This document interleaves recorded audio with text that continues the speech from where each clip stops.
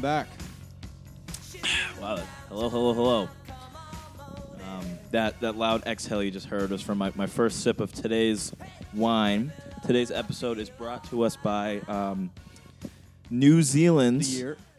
Oh, my bad. We're looking at a 2018 Sauvignon Blanc. Blanc, sorry. 2018? Yes. We're going in the opposite I direction. know. We should always strive to go older, but I will not lie to you. My liquor store experience was very brief. I mean, this is our first experience with we've chilled this wine. Yes, it's not warm. Actually, yeah, I think so. This is called 13 degrees Celsius from New Zealand, and I think that the premise of it is that it's supposed to be served at 13 degrees Celsius, which is something like 50 degrees. Right. So it is supposed to be cool. And honestly, we might not even have it as cool as it's supposed to be. I know. That's kind of smart. Yeah. You never think to make wine cool or Yeah. with ice. We personally have it with ice. So I think that we may have to come back to this one eventually. And have it warm And or even No. colder. Well, yeah, have it where it's supposed to be. But let's go right into the review because we got a good episode today. We want to get into that. I think it's good. I think it's very good. I might say it's the best one so far. No, but it's damn good. It's pretty good. I got nothing bad to say about it. I think it has a little bit of a weird aftertaste. Granted, I really don't want to drink this at all, just how I feel today in general. But it's not bad. One more sip. 8.1. 7.4. All right. I think it's pretty good. Wow. Yeah, I don't think I would like it warm. No. I might not be able to go back to drinking wine at room temperature. After this? Yeah. No, I think the chilliness has a spot, for sure. I guess that's why people have wine fridges now. That is a thing. Yeah, so that might have been our briefest review, but today's episode... We're trying to stay on topic. Yeah, we're trying to give the people what they came here to listen to. That being said, I'm sure, of our thousands and thousands and millions of listeners, a lot of them are here for the wine. You know what I mean? It is. Dude, the business we're generating. Don't hate the player, hate the game. They're lucky we're not charging them for these spots. So I had three words for you, Noah. November 14th, 2004. What are we talking about today? The Malice at the Palace. That is what we are talking about. We're talking about arguably the top 5, if not top 3, wildest days in NBA history. For some people who don't know, the Malice at the Palace is the probably biggest fight in all of sports, fair to say? Yes, Maybe not. because of the fact that it involves fans. Yes. It may be one of, at least that I know, one of the only, outside of, Kansas and during the college basketball season last year, there was actually a brawl. Kansas and Yeah, there was. other Kansas. Yeah. Kansas and Kansas State had a brawl. Yeah, the fans got involved. Yes, but since before then, this was the biggest one. And still is probably the Still biggest is probably the biggest one, yeah. So, So why don't you walk us through a little timeline of the Malice at the Palace? oh, man. I think this is definitely one of those, not only that you had to be there moments, but also, like, you will always remember where you were moment. And Well, granted, that doesn't apply to us because we were 6. But, Not to mention, this was a game that happened at the beginning of the season. yep. And it was a blowout. Not a blowout, but the Pistons. So first, it was the Pistons who were just coming off their title in 2004 because this is the 04-05 season. They won in the 03-04 season, and the Pistons are very good because the year before the Pacers had the best record in the league, 61-21, and the Pistons knock them out. So we come to the next year, the Pacers have an even more loaded roster. Ron Artest playing out of his mind. Old Reggie Miller, Jermaine O'Neal. This was the year we finished 3rd in the MVP voting. Yep. They've added Steven Jackson. To this point, these are pretty much 2 storied franchises with obviously a backstory behind them. And to add to kind of the fuel of this contest, which I imagine it's the first time they met all season, they're in the same division, so they see each other 4 times. 9 games into the season. Yeah, so 9 very early into the season. And this is at the Palace in Detroit. They no longer play there, but the former Palace in Detroit. And fans are heckling, as fans do. And I think fans are also throwing things onto the benches of the Pacers players. I think there's been things because this is like a heated rivalry right now. Probably 2 of the most. I think there were their previous incidents is because Ron Artest has had some problems with Ben Wallace, and I think there's just a lot of mutual hatred there to this point. And so something finally sparks it. So Ben and Artest get into it on the court. Game, the Pacers are up 15. Yep. It's 97-82. Game's over. and Ben Wallace goes to the rim for a layup. Why wouldn't you just let him have it? I don't know. There's 17 seconds left in the game. Well, I actually, before we dive into kind of more of it, to answer that question, I think that it's important that people realize, and it's something that you kind of hear all the time anyway, from quite literally the inception of the NBA. So whenever the NBA started, 50s, 60s, whatever, until the Malice in the Palace, it was somewhat of a violent league. Incidents like this were not obviously widespread, but you will hard foul a guy down 15 just because. Yeah, that's true. It's very different now. And so nowadays, I think that's like the watershed moment of the league. After the Malice in the Palace, things are obviously different. The league is now attempting for that to never happen again. Right. So that's just kind of the paint a backstory on kind of it. So like, you keep going. Yeah. Keep So going. Ron Art. So Steven Jackson got switched onto him. Ben Wallace goes to the rim, goes up for the layup. Steven Jackson's not going to foul him. Ron Artest comes out of nowhere. That's damn good. That's damn Hard good. foul on Ben Wallace. Over his head. Ben Wallace turns around, and Ben Wallace might be one of the most imposing people in all of sports. Mm-hmm. He's like 7'1", maybe the longest arms I've ever seen in my life. Chip on his shoulder, not to He's mention. got the afro, gigantic. Depoy, Big former Ben. Defensive Player of the Year. 4-time Defensive Player of the Year, swatting shots out the wazoo. Mm-hmm. And he just like sends one massive shove in Ron Artest. And it doesn't really get out of hand at this point. No. All the players get involved. They kind of hold him back. And Ron Artest... So they hold it back. All the players are involved. Coaches now are coming in to kind of break it up. And this is by the scorer's table now at this point. And I believe at this moment, Artest is laying on the scorer's table. Yeah, so since Ron Artest, that year he was playing, to this point, he's averaging 26 a game. Yeah. He's been playing lockdown defense. He's like, okay, I'm gonna be an adult. I'm not gonna get involved. Because to this point, Ben Wallace is the only person who's at fault. Sure, it was a hard foul, but then he shoves Artest. And then, so Ron Artest just lies on the scorer's table because he's not going to get involved. And then what happens as Ron Artest is lying there? So, and this one, you might have to jump in, but as far as I know, something's thrown at Artest, or he might hear something, which sparks him to now get into the stands. So at this point... Well, I have a quote from Ron Artest. Let me find it. I was lying down on the scorer's table, and I got hit with a liquid. Ice and glass on my chest and on my face. After that, it was self-defense. and to be honest, I think that is a good point. It's clearly instigated by the fans at this point who, for all you know, fans probably act like this kind of all the time. So these NBA players are constantly hearing these heckles. They may be hearing this harassment. They may get things thrown at them. And this is like the ample opportunity, for them to kind of retaliate. I think being a fan is the equivalent of like Facebook bullying, where like you can say whatever you want and you're behind this screen. Yeah. Like you don't think it'll ever come back But to you. the screen broke. So at this point, the screen broke. We have players in Shattered. the stands beating people up like it's a game of GTA. So yeah, Artest gets hit with the glass. And Steven Jackson runs up there with Artest. Artest gets up in the stand. He's holding this guy down. Then Steven Jackson pounces. I got another quote from Steven Jackson. Let me pull this up. And at this point, they're in this. The announcers are like, "Oh my God, they're in the stands!" Well, first, this is talking about Jackson talking about the Pistons. He goes, "Me and Rip are close buddies, real good friends. But at the time, the emotions were so high. They were upset because they were getting dragged. We were beating them by 15. They were real upset. So they were kind of egging it on like they wanted. So I said at that time, if you want it, you can get it." And so Artest and Steven Jackson are in the stands for a little bit, and they eventually, and mind you, they're punching these fans in the face, right? So fans are getting hit. No regard for human life. No, yeah, fans are being, I don't want to say assaulted, but it is. Fans are getting hit in the stands, right? Whether they deserve it or not. And then Artest, eventually he gets back on the court. He's not calm, but clearly they're trying to de-escalate the situation. The head of the Palace security team is documenting. He goes, it was like a war zone. Oh, but wait, what? Rick Carlisle saying, "I feared for my life." And then Larry Brown goes, everywhere you looked, it felt like you were getting attacked.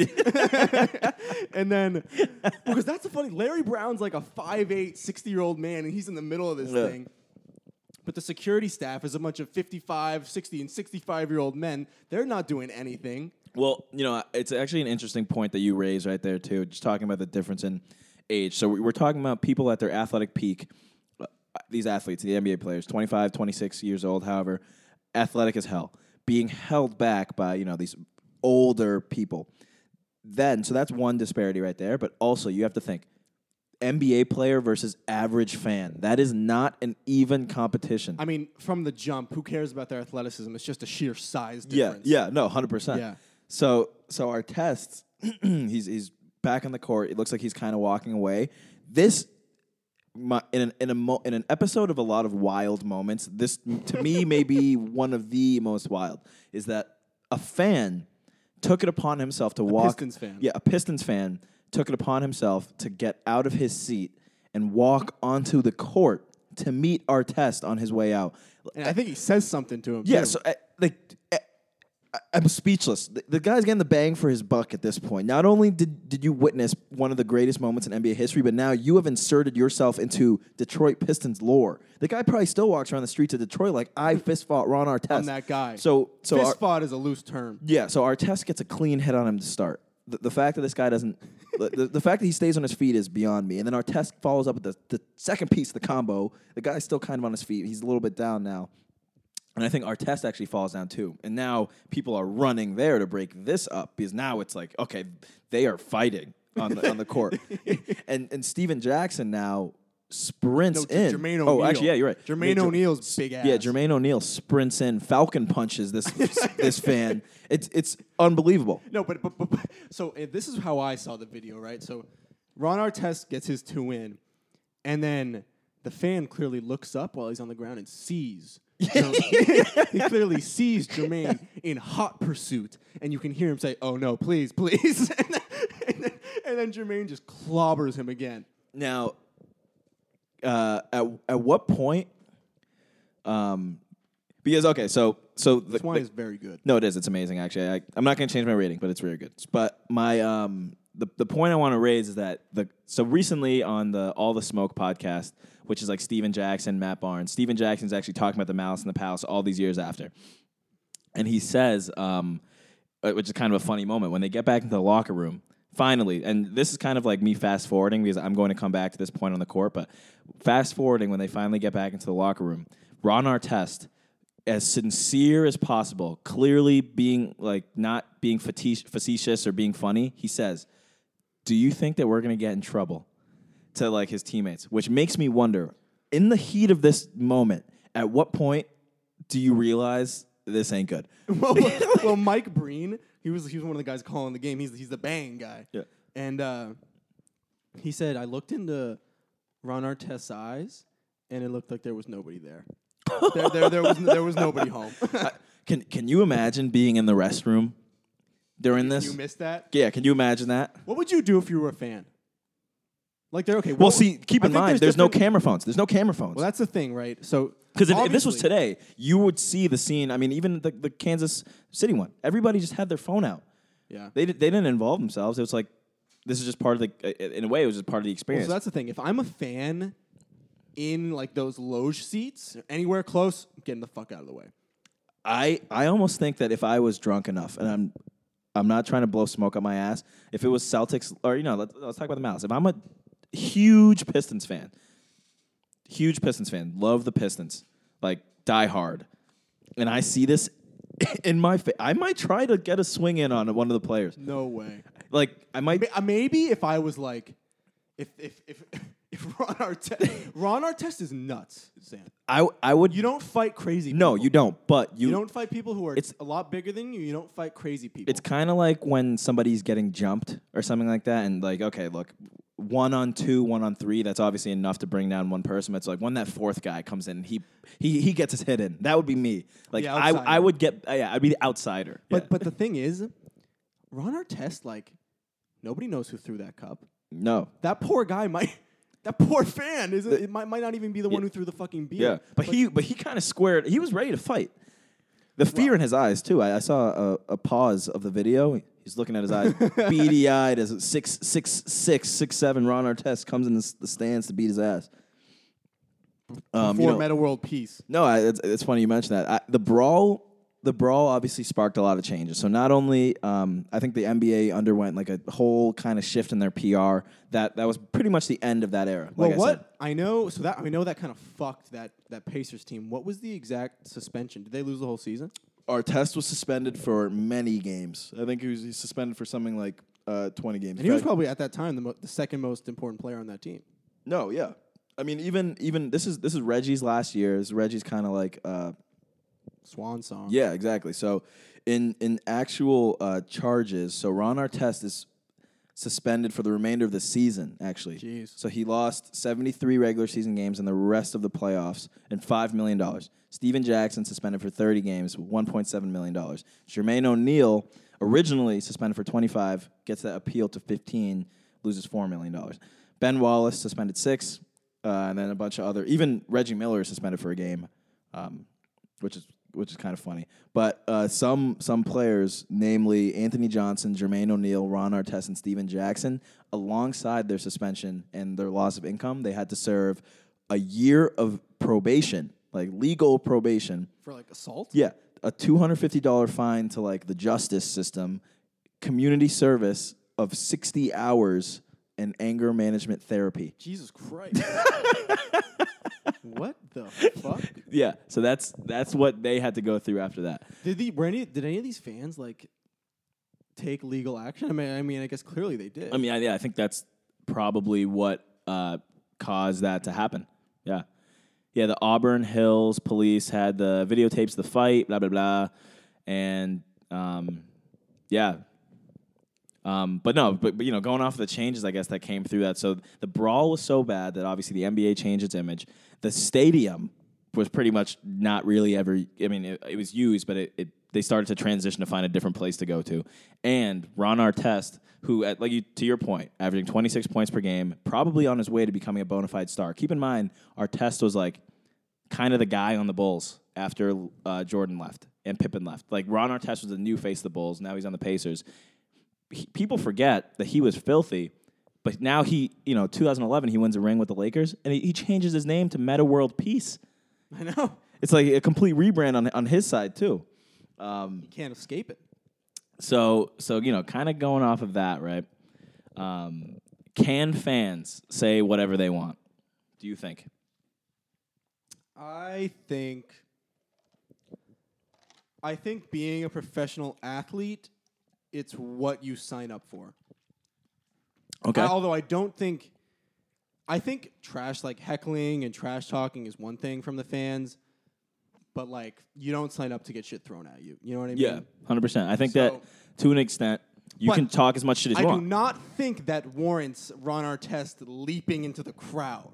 So my take on that, because I do agree with what you're saying, my take on that is these players are probably waiting for the chance to be able to do it. They must want to do this all the time. That's fair. But no, continue what you were saying. Yeah, no, that's pretty much where I'm coming. I'm just saying, like, I think an opportunity was finally presented to do what they've always wanted to do. The thing is, like, I guess, like, they don't, like, people, you can say that, like, jumping into the crowd isn't the right way to deal with that, but they also have no other way of dealing with it. Yeah. Like, I don't know. I guess there's a fine line, like. No one died, you know? No one died. They certainly did not die. And they made history. Yeah, I mean, who do you think nowadays could maybe spark? Well, I want to ask you this: as a player, what would be your line for doing that? Jeez, getting something thrown at me, I think, is probably the line. So that sets a good little precedent right there. I think that's a good layer to hold off. That makes me wonder, though, how often do these guys really get shit thrown at them, you know? Nowadays, probably not often, but, I mean, back then, maybe a decent amount. I mean, you're playing, imagine you come over here to the cage in 1980-something, 1970-something, you're right next to these players. You're probably getting shit thrown at you all the time. Touched all the time. You're a little sophomore from freaking Duquesne. You know, you don't even get in the game. Get, like, slapped on the ass. Yeah. So, I think it's also kind of an era thing, which, don't get me started, I hate the era debate on stupid crap like this, but it's like, no, the line is probably, you probably talk about my mama. Like, yo mama jokes are probably dancing the line. I think yo mama jokes are getting close to like, oh, okay, obviously this guy's joking, but From a fan? yeah, but that's like, if you could talk as much shit to me when I'm on the Your bench. mom! Yeah, but I think the first your mom is when your ear starts to actually pick up on this. Okay, oh Jesus Christ, somebody's talking about my mom in the stand. So that's probably like gets your attention. Obviously anything like serious harassment. Well, what I wonder is how much they actually hear. Yeah, so to that point, when I'm playing sports, I don't hear anything. Because, there's videos of, like, LeBron clearly hearing something from, like, a balcony. Mm-hmm. So, like, who knows what they actually hear? I'm a heckler. Yeah. I'm a heckler, too. I'm a proud heckler. I enjoy I think it's part of the fan experience. It really is. I think it's part of what you pay for. And it's part of what the athletes get paid for. Yeah, but at the same time, as fans, it's important to know that, yes, you are entitled to your heckling, but don't take advantage of the fact that you are allowed to heckle. I think it's all good and fun, but I think at the end of the day, you have to acknowledge that they are human beings. Yeah. At the end of the day, they're dribbling a ball on the court for our enjoyment. But really, like, well, because I'll go out to left field of Fenway. Like, you're pretty close to the fucking left fielder. Like, I'll yell at him. Yeah. And one time I got him to look at me. That's a win. Yeah, no, I'm not trying to like mentally degrade him. I'm just trying to get his attention for my own sake. No, I think it comes with a level of mental toughness too. It's like, and like you said, these professional athletes are people. Obviously, mental health is one of those things that's been really profound lately, and they are people. But at the end of the day, it's like you should expect to receive levels of shit. It is athletics. It's athletics. You know what I mean? Like, you throw like a girl. Nothing wrong with girls. I've seen some girls with cannons, but it's a classic. It's a classic that somebody's going to throw out there. You got to expect to hear that. Or I think a lot of the line, at least, I think a lot of it has to do with like you can't start throwing in like racial slurs. That's I think past the line. You can't go to like, what am I thinking of? Like homosexual things. Yeah, I think it's like, okay, let's forget that we're watching a game of sports. It's like, all right, if you want, mind you, let's keep in mind the fact. Me as a fan, I don't know anyone on the court. You know what I mean? Like, right. I may be a fan of LeBron, but I don't know LeBron, right? So he may as well be like a stranger, an acquaintance, someone who I know of. If you're not going to go to like your girlfriend's good friend from high school, a guy you've never met but you know he exists, and then say that to his face, you shouldn't say it to a like exactly. It's one of those things. If you're not going to say that in real life, it comes back to the whole Facebook thing. Yeah, it's like if you're going to say it behind a computer screen, like then say it in real life. That being said, I wish, looking back on the Malice in the Palace, whatever, that it kept going. You know what I mean? Like, imagine if it was mic'd up. Oh my god! I want to know what was said. The amount of profanity. It would have been if it was on like a PG-13 channel. It's nothing but bleeps. It'd be like, hey, stop, you mother. Well, another one of the quotes from Ron Artest when they got back to the locker room, he looks at them all, and he goes, "Damn, I didn't know we had this many real N-words on the team." That's classic, dude. I mean, like I said, I think that they're itching for this opportunity. I mean, completely off the topic, and I don't know if this is factual or not, but I read the other day from Kendrick Perkins, who obviously now is wicked outspoken. He would have been in there. Yeah. All about it. Oh, 100%. But he was talking about how they wanted to trade Rondo for CP3 and all this stuff, and how they ended up eventually, and Ray, heard of this, Ray was the one who wanted to trade Rondo. Everyone else like, no, we like Rondo, blah, blah, blah. And eventually they gave Rondo and Ray gloves. And apparently they fight. They boxed it out at practice. So you got to wonder, like, that probably doesn't happen anymore. But, how many of these, like, guys who, I think what I'm trying to get at is how many people in this league really have the mitts? You know what I mean? Like, they have, like, the fists that are ready to fly at all times. Because that's a solid question by Ron Artest. Like, who is really about it in this league? When the going gets tough.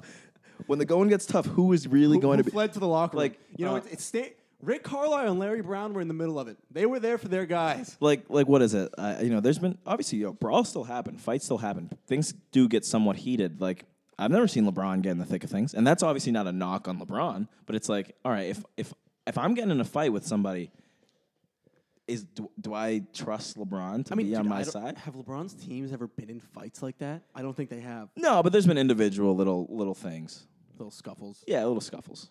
Yeah. But, I mean, nowadays, I think that stuff gets broken up so much. Not to mention, it's like, let's say I really want to punch you in the face, Noah. I really, really want to punch you in the face. Like, you're pissing me off, right? Yeah. Is that worth me losing $4 million? No matter how mad I'm mad at you? It's like... Well, it's another thing to these guys. Like suspension with no pay all the time. Okay, I think no matter what, $4 million is $4 million. There's always a debate like, oh, they're athletes, they have so much money. $4 million, no athlete wants to lose $4 million. Especially 100%. given, like, you're only going to play for so long. Like, $4 million is a good chunk of your life earnings. 100%.